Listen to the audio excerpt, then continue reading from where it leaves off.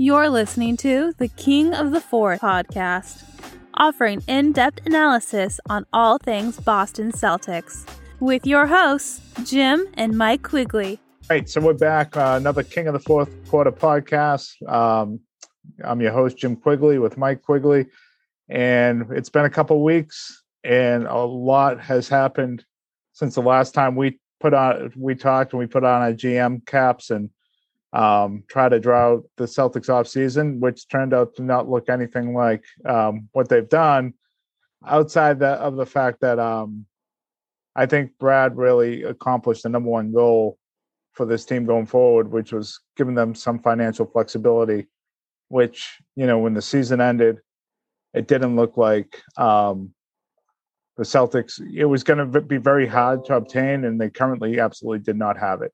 It started with the Kemba move for Horford, and then the moves, preceding moves after that, which was a bunch of one-year deals and trades and whatnot.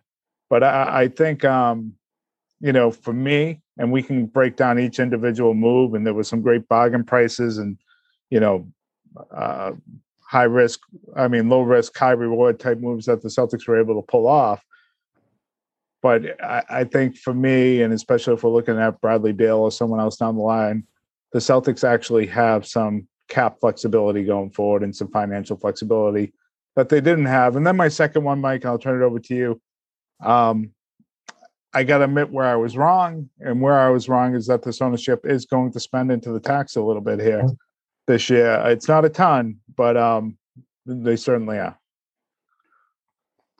I agree, Jim. Those are really good points, and I think that cap flexibility is important, and the future for team building around Tatum and Brown looks good.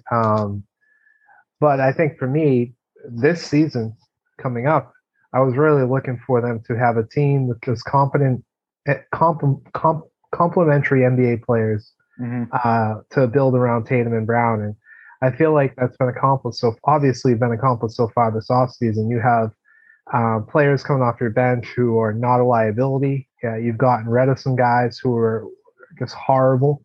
And you're looking at a team that's 10 or 11 deep now with NBA players who are talented, who can score the basketball, or very good defensively. They all have their own little niches of what they do well, and I feel like that's it hasn't been that way for 2 seasons now, where they've been really top heavy, and then the rest of the roster was kind of suspect. So I feel like they're an under the radar team that a lot of pundits aren't really talking about.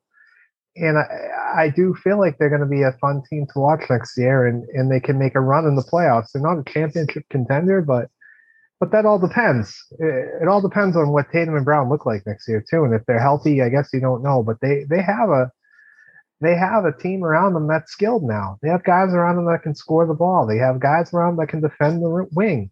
They have a backup center in Al Horford who does a lot of different things. Enes Kanter is a guy who can score the basketball. They just feel a little bit deeper. And I'm looking forward to the season. Yeah, no, they definitely built depth, and I think they're going to be a pretty good regular season team. I think they're going to outperform their win total expectation, whatever Vegas has them at. I think they have more depth than they've had in a couple seasons, without a doubt. The talent isn't as top heavy as what it was certainly 2 years ago when you went into it with Hayward, Walker, Tatum and Brown. However, if that team stayed healthy, they might have won the finals. Yeah. I think the depth outside of power forward is really, really good. And I do think that, they're in a position right now where they can make, at the trade deadline, they can improve their team, unlike in previous years. And it doesn't have to just be dependent on a traded player exemption. They have contracts that they can cobble together if they're outperforming expectations, and Bradley Beal isn't available at the trade deadline. They can pull in an expiring deal, that they think can help this team this year. And, so this roster may not be set. They may not be done building this roster until the trade deadline, and they are well positioned, even better positioned than a lot of different teams because of the contracts they can compile together now. Where they in the past they haven't had that at all. They haven't had these mid-range $10 to $12 million guys that they could really move and actually have some value. You know, they had Tristan Thompson last year, but you know he was almost negative value. So, you know, to your point, they are set up to, you know, probably outperform expectations in the regular season. I don't know if they're a better playoff team than even last year's roster. You know, if last year's roster was healthy against this year's roster, there's top end talent there with Walker and Fournier that might be better than what they have right now. But they are certainly more built for the regular season and to strike at the deadline than they were last year. That's for sure. Yeah, and I think you're starting to see too, and you saw glimpses of it last year with Nesmith, that some of these first round draft picks might be they might be valuable and ready to play next year, as we're seeing in the summer league. So a lot of promising things going on. Yeah. We can get into that now, but I know we're going to get into that in a bit of just, you know, the encouragement, taking stock in some of these summer league guys, and Nesmith certainly is a guy that is standing out. So before we jump into summer league, let's grade out the off-season moves. Let's take a look at, you know, what moves have been made. The first trade was obviously the Tristan Thompson trade. Well, the first trade was actually Horford. Oh, that's right. Yeah, it's actually. I mean, that's the biggest domino too. We forget that. And you know, I mean, it happened while the playoffs were still happening. Yeah, it was still happening, and you know, we talked about this at length. You know, the one thing that still you got to watch is, I mean, it was a good deal in the sense of you were able to move off that contract and kind of start your off season. And that move, look, if they waited on that, it could have been over them the whole time and paralyzed the rest of their off season. Exactly. And so that's where it was important. Unfortunately, that 16th pick, the kid from Turkey, I'm forgetting his right name right now. He looks pretty damn good. He does look really good. So, you know, that, you know, having to give up another pick, you know, especially when you start to look at, they gave up a pick with Baines, who, you know, that pick turned into a good player. They gave up a pick for Cantor, and that pick turned, it looks like, into a good player. So, you know, that's tough to stomach as a Celtics fan, but I think that first domino was important. And then, you know, why don't you kick off the next move, which was that Tristan Thompson for, you know, Tristan and what's Fernando? Fernando. Let me.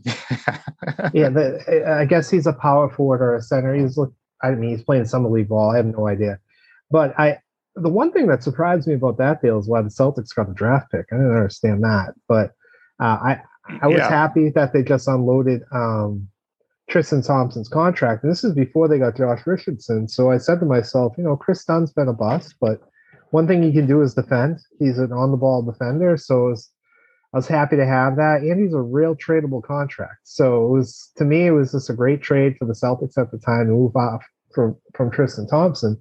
And then it was a domino to the next move, which was another move I like where. Well, can we stay on this one real before we go to the next one?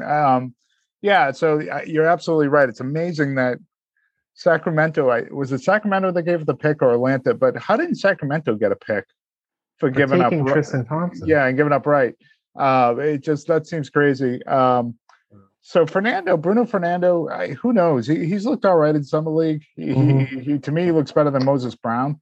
And you know, we'll see what comes of that. But the depth at center is never a bad thing when your first two guys are Williams and Horford, who are probably going to miss time at some point. Chris Dunn, this is like the high risk, high reward part of the deal. He was historically good defensively 2 years ago. Like maybe the best perimeter guard defender in the league by a long mile. He was putting up numbers that were insane defensively. I realize that. And, you know, then he got hurt and he had the shoulder thing and he missed pretty much all of last year. Yep. So I have no idea what type of health he is, but I think there is, you know, some value there, whether you keep him on this team and find a way to get him minutes. And I don't know how you do that, how they constitute it now, or if you're able to flip him for someone else, if someone has an injury during the preseason.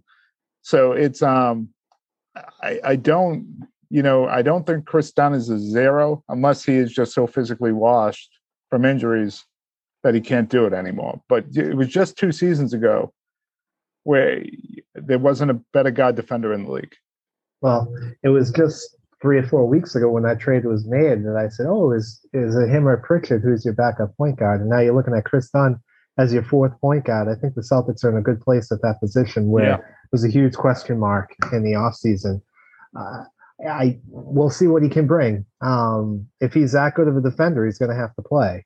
So it's going to be minutes are going to be interesting on this team. But why don't you talk about the second deal that was made with Dallas? Yeah. So this one, it's kind of funny. This is where the whole league investigating tampering, it gets interesting because Dallas and New Orleans both thought they had a chance at Kyle Lowry. As it turns out, they never ever did. And he was all lined up to go to Miami. So you really did impact 2 teams that thought they were in the game. And what Dallas ended up doing is they traded Josh Richardson, not for nothing, but essentially for nothing, just to trade a player exemption. Mm-hmm. A guy that probably would get you something if you were shopping him and you didn't have to if the league didn't know you were just dumping him for salary. He's a $10, $12 million player, it's somewhere in that range, which is probably what he's worth on the open market. He's a good player. He used to be a very good player in Miami, where he would handle the ball a whole lot. Well, that's the thing. Defend multiple positions, and he shot the ball a little bit better there. I think he's been misused in Philadelphia and in Dallas. Well, let me cut in there for 1 second. What's that? Let me cut in. Let me just cut in there for 1 second because I think in Miami he was used right. He was actually used as a point guard. He was in the playoffs in the bubble. Philly was using him right, and he played really, really well against the Celtics. I remember him. The games would be close for like 3 quarters, and it was him and Shake Milton. Yeah, him and Milton were giving the Celtics a hard time, hitting jumpers, handling the ball. When he went to Dallas, it was almost like we're going to stick you. We're going to stick you in the corner to shoot threes. Yeah. It'd be interesting whether he starts to come off the bench. I kind of like him coming off the bench, and because Schroeder is used to playing with multiple guards. He did that very successfully in OKC. And you can see that needs to start. Yeah, potentially. And you can see that a little bit, although Nesmith, there's still some holes. But Richardson, he's in a contract year. I think if the Celtics use him right, you could really some pretty good results. And he's exactly that type of player at the deadline. If you want to move for something bigger, he's a nice, appealing piece. And a guy that's good for the locker room. He does what the coach asks him to do. He doesn't complain. He's a solid NBA veteran. They haven't had a lot of that coming off their bench, so I was happy with that move. We need defense. Well, and so early on in this offseason, your issue that you're looking at, and it wasn't resolved even with future moves. It might be resolved with the summer league guys. Is you don't have any shooting. Yeah. The way this offseason is being built. Horford can obviously, but you wonder what's left in the tank there. You get out of Atlanta. Chris Dunn can't shoot at all. Fernando's not a threat, and Richardson's been bad over the last 2 years shooting the three. He's been about 32%, which is really unacceptable for a shooting guard in the NBA in this iteration of the game. So that's a negative. But on the whole, I think both those trades are good, somewhere between fine, solid, and good, somewhere in that mixture. All 3 of them. They're all 3 moves that you kind of say, okay, there's potential real upside, and there's not a lot of negative value. Dunn, Fernando, and Richardson are all gone after next year. They're all in 1-year deals, and you can buy out part of Horford's contract. So the financial carryover isn't huge here either. And that kind of gets us into our first free agent. And it took a while for the Celtics. And it was your boy. Oh, before we got the Schroeder. It was your boy, Enes Kanter. I wasn't very happy about the move. I thought there was still centers on the board who did more than him, especially defensively, who ended up signing similar contracts. But I think there was a familiarity with Kanter, that they're comfortable with him. He's obviously well liked in Boston by his teammates. And I think the staff, obviously, Yeah. And something that Kanter does offer you if he's not playing every night is he can come in and rebound and score the basketball in bunches. So yeah, I guess as your third or fourth center, which he might be the fourth center, depending on him or the other kid. Whatever. yeah. Like it's a league minimum. So exactly. He's not the mid-level exception like you got him for before, which drove me insane. Because that means you're giving him minutes, and he got playoff minutes, and he hurt you badly. He's behind Horford. He's behind Williams. He will win you a game or two during the regular season, like you said, because of it's crazy. For Portland. The guy switches teams every year. He's coming off a career year. Like his numbers are career numbers, highs in like rebounding percentage and field goal percentage. And he is signing for the league minimum, and he was replaced by Cody Zeller. Yeah, which shows you what the guy that I wouldn't mind the Celtics grabbing, by the way. Mm-hmm. Yeah. But the other thing that Kanter gives you that Zeller doesn't, and that Horford doesn't, and that Williams doesn't, is he stays healthy and he stays on the floor. So he does give you that reliability. He can't defend. I think the offense, I just think everything looks terrible when he's out there. But for a regular season guy, again, it's fine. It's for the league minimum. It's okay. Yep. And then the last free agent move. I mean, how can you not like this move? Yeah. So this is Schroeder. Obviously, the poor bastard, should have signed his $80 million extension with the Lakers. And maybe the Lakers are happy about how that worked out, though. Whatever. I'm sure he got better offers early on in free agency that he turned down, thinking he'd get bigger. He should probably fire his agent. I bet you in his mind he thought he was going to be a starting point guard for the Knicks. Yeah. And so, and look, again, this is another guy that can't shoot really that great. He is not. He's a completely different player than Kemba Walker, where you will not see the pull-up three pretty much at all anymore. Where Kemba would do that all the time.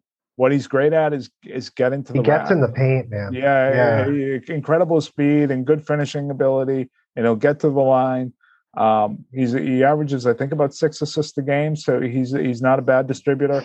And you got to think he's coming here at least starting out off the bench, and that's where he's been at his best, though. Look, he would not have been a target for me in free agency, but once it got down to where he's a mid-level exception guy, and not even where he's a taxpayer mid-level, I was like, okay, well, this is a really good value deal, and another guy that, if he's going great for you, keep him throughout the whole season, see where the season takes you, but you can flip him too. Yeah, I mean, I don't know what Coach Udoka will do. I mean, Smart has played well coming off the bench. Smart has played well as a starter. Schroeder has flourished coming off the bench, whether it was with Atlanta, whether it was with OKC, but he also played really well as a starter with Atlanta. He didn't play well as a starter in LA, so he used to back up Teague, but when Teague left Atlanta, he was the starting point guard on that team. He played well. So I think you run a real risk not starting Smart this year. If you don't sign him to the extension and you don't start him in his contract year when he's the longest tenured guy in the team, you're running a real risk of running into a chemistry Why wouldn't problem. They sign him to the extension, though? I heard they offered it to him, so would it be him that would not sign, right? Yeah, so he thinks he's worth more. Unless this is all formality and they're just working out getting this done, or these reports could be completely wrong too. That's the other thing. If he was offered an extension, he's not signing it. I'd be trying to trade him right now. But in the meantime, I would start him because you're just helping that value. Yeah. Even in the trade, and you want to keep him as happy as you can. Especially unless you're better with Schroeder. Well, Schroeder's not here long term. Yeah, Smart could be. This is a one and done with Schroeder. You know that he's using you. You use him. There's not a. Yeah. Like he's coming into this situation probably being told that as of today, Smart's the starter. So there isn't going to be this hard feelings. It doesn't matter as much. It matters who finishes the game. And these guys can finish the game together. I mean, Schroeder probably had his best season, like you said, coming off the bench in OKC and playing with 3 guards at a time. Yeah, with Chris Paul and SGA. Yeah. And flourishing. So he's flourished in a 3-guard, small guard system before. The Celtics could potentially run that out with him, Smart, and maybe even Pritchard because of the shooting, and have some effective lineups. And Schroeder and Smart are long, so they can defend bigger, obviously. Yeah, I was watching actually some Schroeder defensive highlights. He's quick. He's not known as a great defender, but he is a pretty good defender. Athletic. Yeah. He can cover multiple guard positions. And it's a steal that he ended up here at that money. Not much else to say about it. That they got a lot better by bringing him on. He can score the basketball. They didn't have anybody on the bench last year to come in and score. So no, and what I really like about this too is that I think you mentioned Stan Naismith. With these young guys, where if you didn't make these moves, they would have had to play by default. They're going to have to earn these minutes, and they're going to have to beat out veterans. And it's the best thing for the team if they do. If Naismith is playing over Richardson because he earned it, because he's better, that's good. That's really, really good. Same with Langford. Those things are. I like that. I like that type of competition on the team, especially with young guys. And they're not being handed anything here. They're going to have to go out and take it if they want to get on the floor. Well, and the other thing too is you want to stay deep because obviously, COVID's here to stay. It's horrible again, the Delta variant. So you're going to see teams affected by it again this season. And, you possibly could, yeah. Yeah, if you learned anything from last year, if you don't have guys that can play, you're gonna. Miami and Boston was in big trouble last year. That's why they ended up where they did. The one thing they still don't have, and it's the most difficult thing to find. So hopefully, they sign a 2-way guy that's a 6'8" wing that maybe had a great G League season defending last year, and just roll the dice and see what happens. Is they still don't have a guy that can spell Brown and Tatum to defend bigger wings during the regular season. Not necessarily a guy that would even play in the playoffs, but they don't. You when you bring in the real studs into the TD Garden during the regular season, it's either Tatum or Brown. It's asking, and that's just asking too much during 82 games. Yep. Well, Stanley Johnson's still out there. Yeah. And it's so you look at the biggest questions left on the roster. I think the roster is pretty set. It's going to be bringing in a second 2-way player, whatever that is. And then you're making the decision about your 15th guy. And so Chris Dunn and Fernando could be traded. So I shouldn't say it's absolutely set. That could open up an additional roster spot if it's like a 2-for-1 type deal.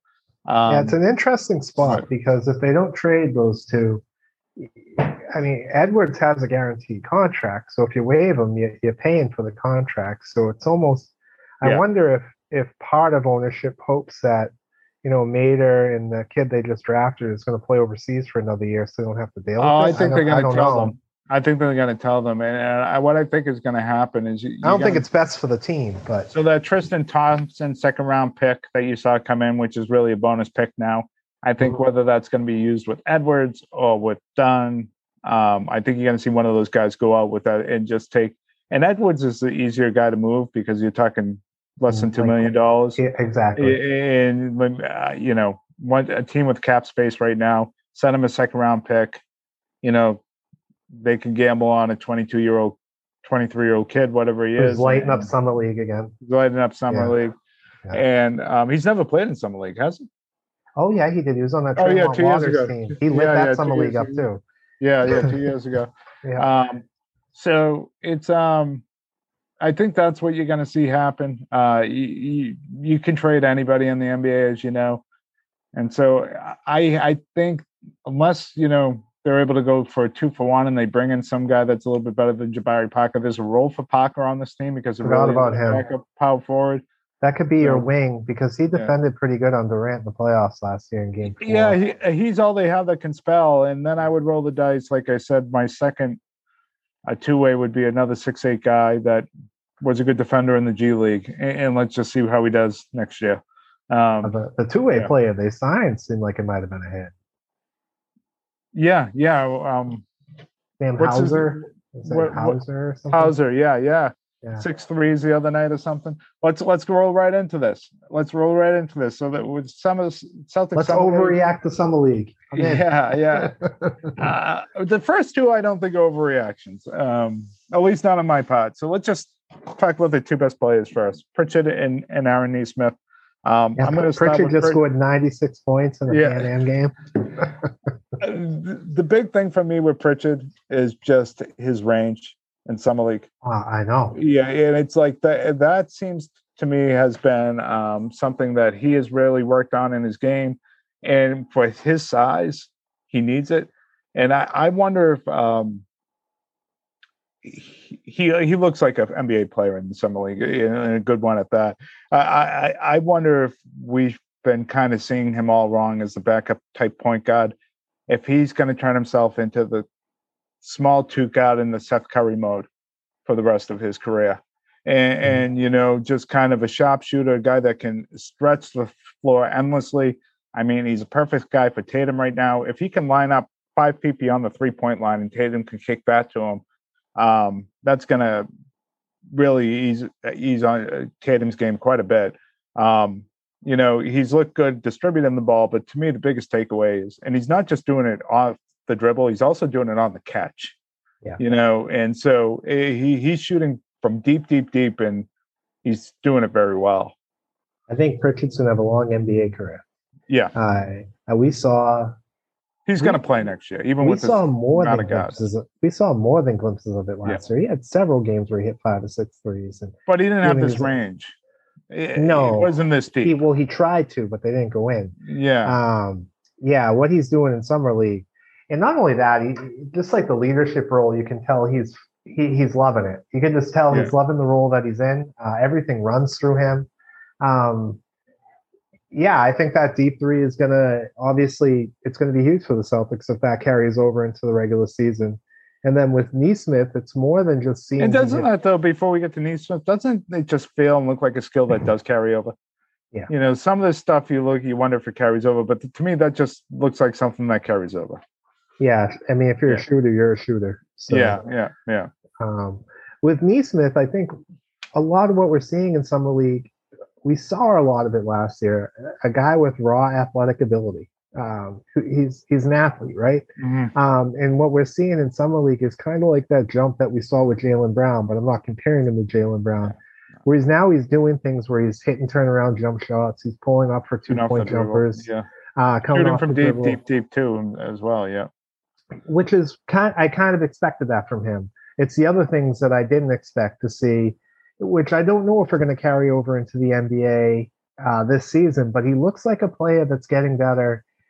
And I think we saw it with him last year, just watching him and how athletic he was, that this is a guy who looked like he could be an NBA starter. And I think out of all the players in Summer League on the Celtics, he has the most promise. As the youngest player on the as a young player on the roster, he's the one, like he's your blue chip prospect to me. That's a guy I'm not thinking about trading right now, unless I'm bringing in somebody who's really good. There's been some real encouraging things, and there's been things on offense I haven't expected. The shots off the dribble and the contested makes. There's one play where I don't know, it was like a secondary break where Pritchard had the ball and Nesmith trailing, and he shoots it from about 6 feet deep beyond the 3-point line, and just really in the flow of the offense. That stuff you didn't see a ton of. You saw a lot of corner threes from him, and you saw some off the dribble. But there was a little bit Duncan Robinson thing going on here within the Summer League. Now, the speed's a lot different once the season goes, so maybe you don't see that. But that's been encouraging to me. He still works his ass off, and he's all over the place defensively. He's still not a very good defender. And he still can't stay in front of smaller guys or even guys his size. He really struggles there. But I would like to see him in Summer League start covering bigger guys because they're going to need help. He's a little bit longer. He's got decent length. It looks like he definitely packed on some muscle. He's still not an overly big kid. I just, maybe the Celtics already know he can't do it, but I'd be interested to see how he would do guarding fours right now and if he could hold his own, because he's not a liability defensively, but he's got a long way to go. It does. That's why bringing in Richardson was so important. Or on the flip side, Romeo Langford in Game 4. I keep bringing up Game 4 against the Nets, but he showed you something last year in that last playoff game. And I think he's been up and down in the Summer League, but I think one thing that you've seen from the Summer League, we haven't got to see Romeo Langford play, right? So what I've seen in this Summer League is this guy is an extreme. I mean, he's an athlete, right? And he looks like a guy who's still confused on the defensive end because he gets beat a lot. But he also looks like if he stays healthy, he could develop into somebody who could be a good defensive player. And his shot doesn't look awful. No. So this is I don't know where he fits in anymore in this roster and how he's going to earn minutes. This is a big year for Romeo Langford. And yeah, I'd just love to hear your thoughts on where you think this is going for him. I think what they're asking him to do doesn't necessarily translate well into Super Summer League stats. He's been a lot of go to the corner, shoot the three. They've seen a little bit with the dribble. Maybe with Pritchard gone, you're going to see him more with the dribble. Over the, I would guess he'd played one of these last 2 games. Do they have 2 games left? I thought they just had one. Yeah, I thought it was one and then the championship game. Okay, so that's the way. Yeah. So,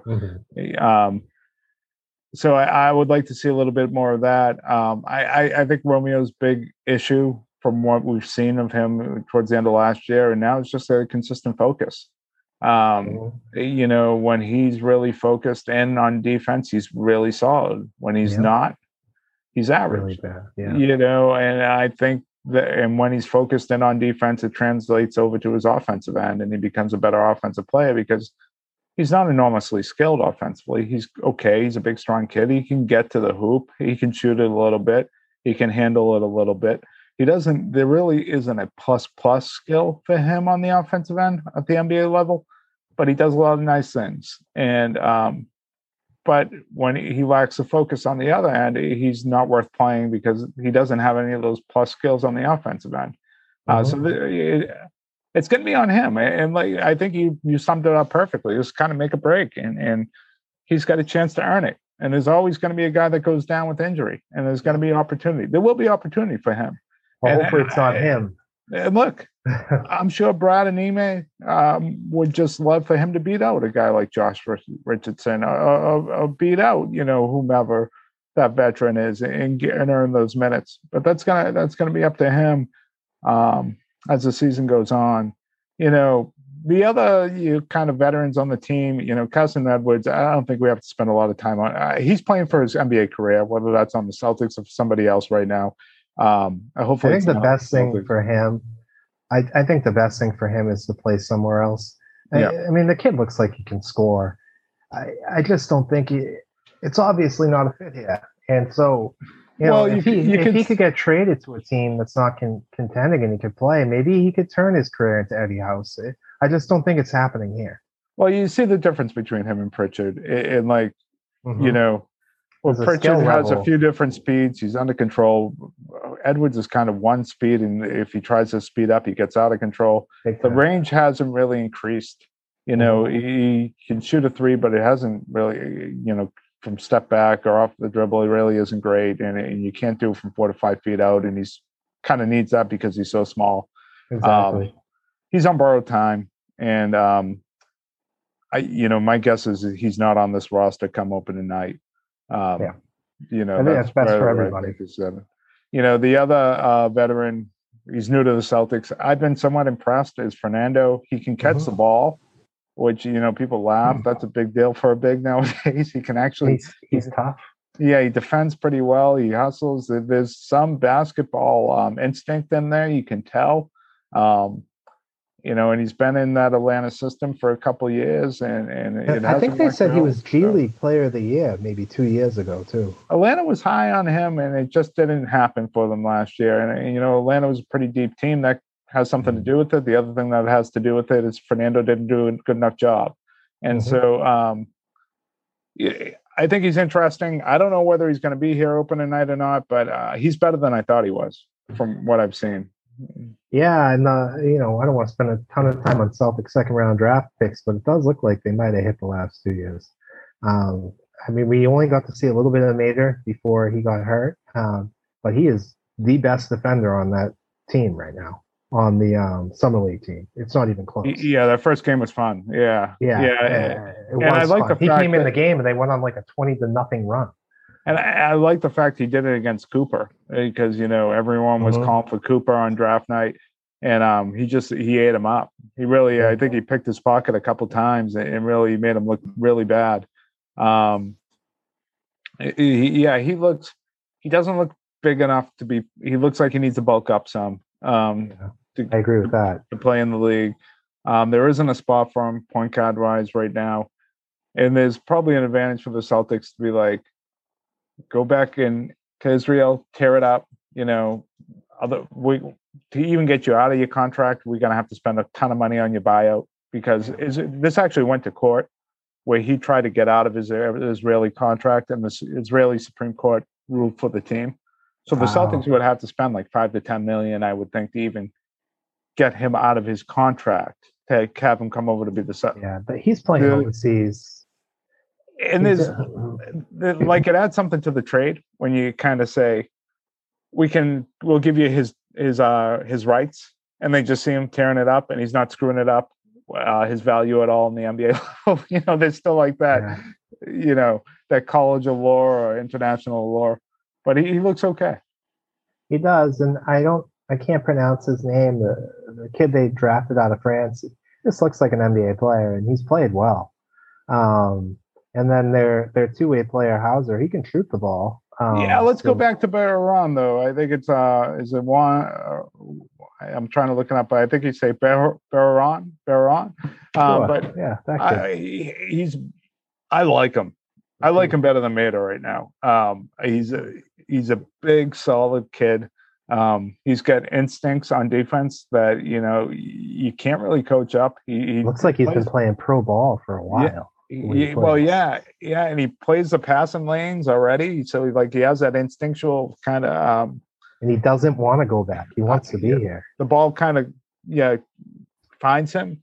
Mm-hmm. He shoots better than I thought, even though some of the shots have been really ugly. But it's still better than I thought. He looks like an NBA player, and I do think he probably needs another year honing his skills overseas. Well, does he need to be overseas, or would he be better off playing here in the development league? I think that's something they have to weigh out, right? Where is he going to develop more? Is it in France or is it here? Because you see players in the development league here who, Well, they have an open two-way spot. That's what I'm saying. He may not want a two-way spot because you're capped out on how much you can make. Yeah. Whereas as a second-round pick, you can sign for like $4 for $7 million or something. You might be able to make more overseas than a two-way spot. So I don't know what and the clock starts to tick on the Celtics on how long they can have him at that point. And they might not want to lose that a year to a two-way. Mm-hmm. So I don't know what's going to happen there. There isn't space for him now. He may want to come, but it's not completely up to him. Exactly. I think, but I like him. I do. And, we talk about, he's only 6'6", but I think his wingspan is pretty huge. I think it's over 7 feet. And we talk about that big defender, and even if he's not here this year, just the potential of having that going forward is a really nice surprise. I think it also speaks to this draft. I don't think that kid goes that deep into the second round in other years. Just seeing what he looks like right now. No, and we brought up Sharif Cooper earlier. Everyone who was hollering is the Celtics. I don't even know who that is. He's a little point guard. Played at the same school as Trae Young, and then got drafted by Atlanta.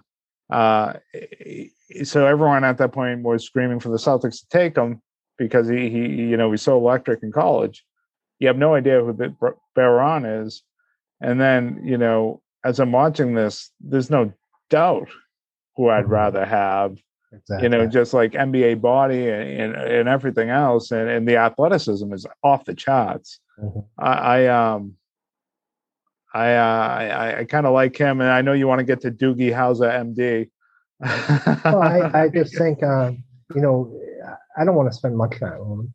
Yeah. I know our last couple pods, we just talked about using those two-way contracts for either wings who could defend or shoot. And I think this is what they need to do every year, sign guys like him and maybe the other one's just an athlete. Exactly. They had it. I mean, they had it with PJ Dozier and they let him go, unfortunately. They had it with the other kid who ended up in Miami, who they let go, unfortunately. So Max Strauss. Max Strauss. Let's hold on to this kid for a full year and see if he's an NBA player. Yeah, it's obvious he can shoot. I mean, yeah. Yeah, and then gamble with like I said, maybe it's a G League player who defended really well last year and lacks offensive skill, and you can see if you can develop it within your system. And the other thing I really liked about it is Miami thought they had him, Pat Riley thought they had him, and the Celtics. He reneged on his agreement with them and came to the Celtics. So anytime you can fuck over Pat Riley, I'm all for it. Well, it also, I mean, I think it also gives promise to the kid if Pat Riley wanted him. Yeah, because he's pretty good at finding people like that. Yeah, he has been. There's no doubt. The other two-way spot, I don't want to spend a lot of time on two-way spots, but if they got another center, I wouldn't be disappointed if they got a rim-running center to have another one on the roster. Just with the way Rob and Al, you don't know what their help is going to look like. And after that, you basically have Cantor, an undersized center on your roster. So if they sign some sort of an athletic center as their last two-way spot, I'd be happy with that. Yeah, I don't think that's a bad move. I think they need a power forward type defender much more than that. They just don't have one on there. They don't have a backup four right now on the roster, really, outside of Jabari Parker. I don't think anybody signed Patrick Patterson yet. He's still out there. Yeah. So power forward. Yeah, I don't think they're signing any more guys. No, I don't think so. I think they're done there. So hey, I think on the whole, I feel better about the Celtics than I did when the season ended. Just not just for this season, but the trajectory going forward. The big thing for them is going to be, I think, just looking forward, is obviously they're trying to keep space open to make a move either for a trade or sign a deal. If that isn't available, you don't want to become one of these teams like Dallas, who's trying to kick that space open over every year. And it gets to a point of, well, when are you going to do something? So that's the one thing they need to be careful of. But I think they're in a better spot. I think they're going to be a pretty good regular season team. I think unless if, Tatum and Brown are just spectacular, they're not really built for the playoffs right now.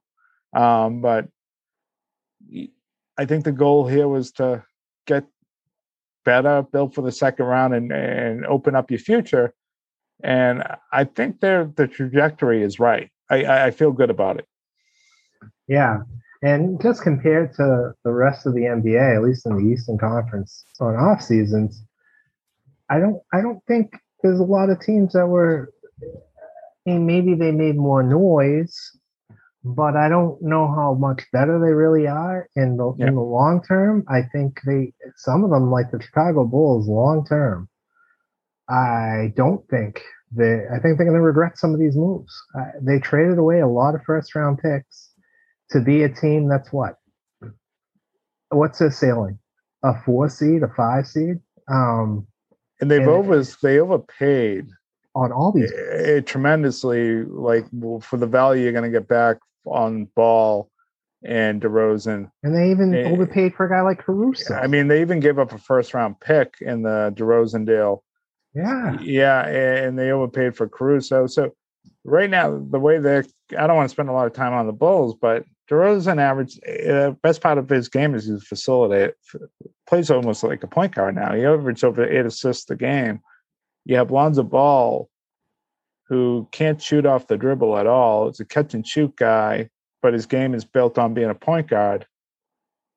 with Zach LaVine, who absolutely needs the ball in his hands all the time. In the center, who needs the ball in his hands. Yeah. So, like, how do you?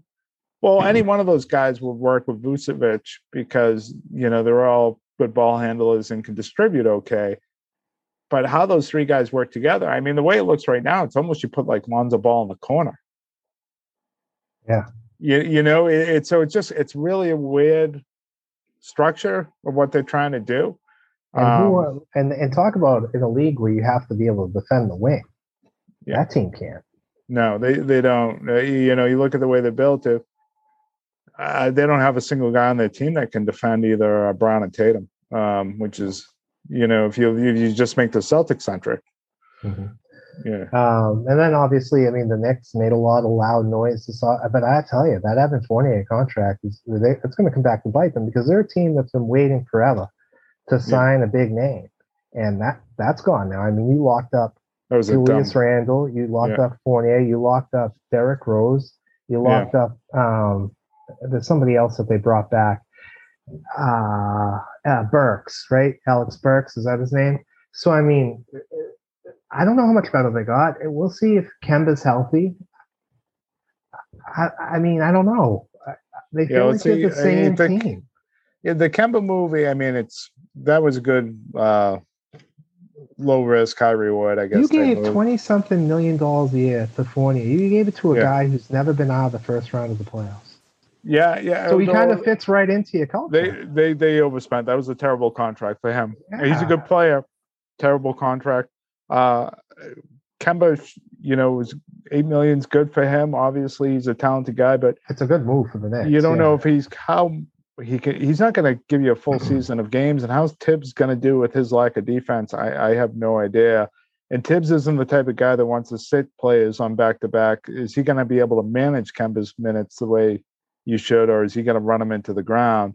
Well, if he can't manage Kemba's minutes when you have Derrick Rose, Alex Burke, I'm probably saying his name wrong, and Quickly, I mean, if they can't manage Kemba's minutes with that much time at point guard, then he's, that's horrible. Yeah. Well, then maybe to your point, they can. But I think what you're trying to hit at is that their sailing is probably what the Bulls are, really. And another team that's really not built for the playoffs. RJ Barrett is that type of wing that could become a really good playoff player. Yes. But they don't have other guys that you look at and you say, we can really depend on him in a 7-game series to give it to us both ways and not be a liability on one end of the floor. And so we'll see. And the other thing is here too, there is a tip situation, and it's not a 50-game season; it's an 82-game season. Like, when do these guys start saying, "Okay, every practice doesn't have to be a war"? Yeah. So the other team that's probably worth mentioning out east is just Miami. I think they got better. I do think their sailing is not a championship, and I question giving that type of money and that type of contract to Kyle Lowry at that age. Oh God, I agree. The contracts. I mean, the contract for Chris Paul. I mean, talk about these older point guards and the contracts that they get. It's incredible. One thing I will say about Miami, what makes him a contender, I don't want to overrate coaches in the NBA. Because Spoelstra's great. He really is. Yeah, Spoelstra's great. The whole organization is great. And they got two really crunch time players in Bam and Butler that you can really trust. And if Lowry's healthy, he'll be good in the playoffs, although he sucked against the Celtics for the most part. Yeah, they got a lot of shooting. He was not, and they paid him a lot of money. He was bad in that last series against the Celtics. And then he had Siakam, he had OG around him, he had Van Fleet, and they couldn't get to 500 last year. And I know they had injuries. They had Boucher too. So they also had to play in Miami. Where down in Florida. Tampa. Yeah, that's a good point. So we'll see how that works out from a Celtics perspective. But they spent so much conversation money. Is interesting because we look at Duncan Robinson. I think it was $18 million a year. Yep. This is why getting something out of Nesmith is so important right now, because guys like him, when they hit free agency, you got to pay him to keep him. because shooting is such a valuable asset in the NBA. And, and Duncan Robinson is a pretty good player, but take away that shooting, he's nowhere near an $18 million. I mean, the shooting's worth the $18 million, but it just goes to show. And they had to let a couple guys walk in order to get that done. Kendrick Nunn and Iguodala, who looked like grandpa last year anyway, so I don't think they're going to miss him too much. And they brought in PJ Tucker. They brought in PJ Tucker.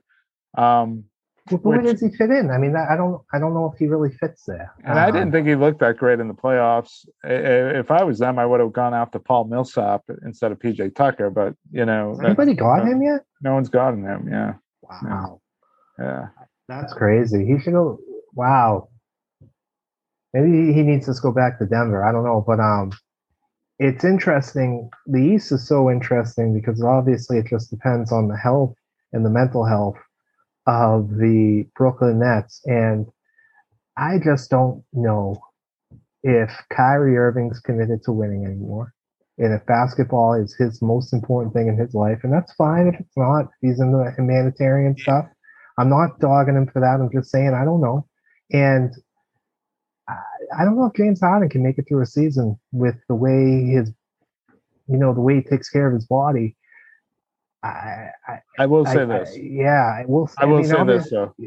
That contract extension to Durant, 4 years, 180 million, whatever it was a statement to Kyrie and Harden that he's there for the duration. This is his team. Mm-hmm. He wants you there with them. But everyone better be on the same train. And he's the type of guy that even a guy like Kyrie, maybe to a lesser extent, but I think Harden will probably, if they're not going to get in ship shape now, they're never going to. Mm-hmm. That extension to me was eye-opening. It kind of was scary as a Celtics fan because that's saying to me that Durant is on a mission, not just to win one or two here, but to win a few and really make a statement. Well, he might want to change his shoe size to wear a sneaker that fits his foot. Well, that's the thing. Like if he was an inch behind the line, he would have pretty much won the title all by himself this year. Yeah, he would have. Yeah. He would have. All right. Well, I don't know when we have another one. The way things have gone, Jim, we're like, hey, we'll meet in a couple of weeks, and then the next day the Celtics make a move. So I've been on vacation for the last 2 weeks, guys. So I'm sorry. After COVID last summer, I wanted to make sure that we all got out there and had a good time. And COVID's back, unfortunately, but we took advantage of getting away this summer. The good thing is our podcast is topical. If we had podcasts as we want, we'd be making predictions that would have failed. So at least we're talking about what happened. And we'll see what happens going forward. I think there's probably one or two moves, maybe a trade, minor one. But I think we're looking at the roster, at least to the All-Star break. And that's a thing as a Celtics fan, which is kind of cool. Like the trade deadline should be interesting. Whether they're good or bad, because they have contracts that they can move, and they can move moves to get better, or they can bring in picks to build for the future. Unlike previous years where they just didn't have any contracts that had any value. Yeah, I can guarantee if they're healthy this year, they're not going to be bad. I don't think they're going to be bad either. Yeah. They'll win a lot of games. So. Yeah. All right, guys. All right. Good night. All right. Take care.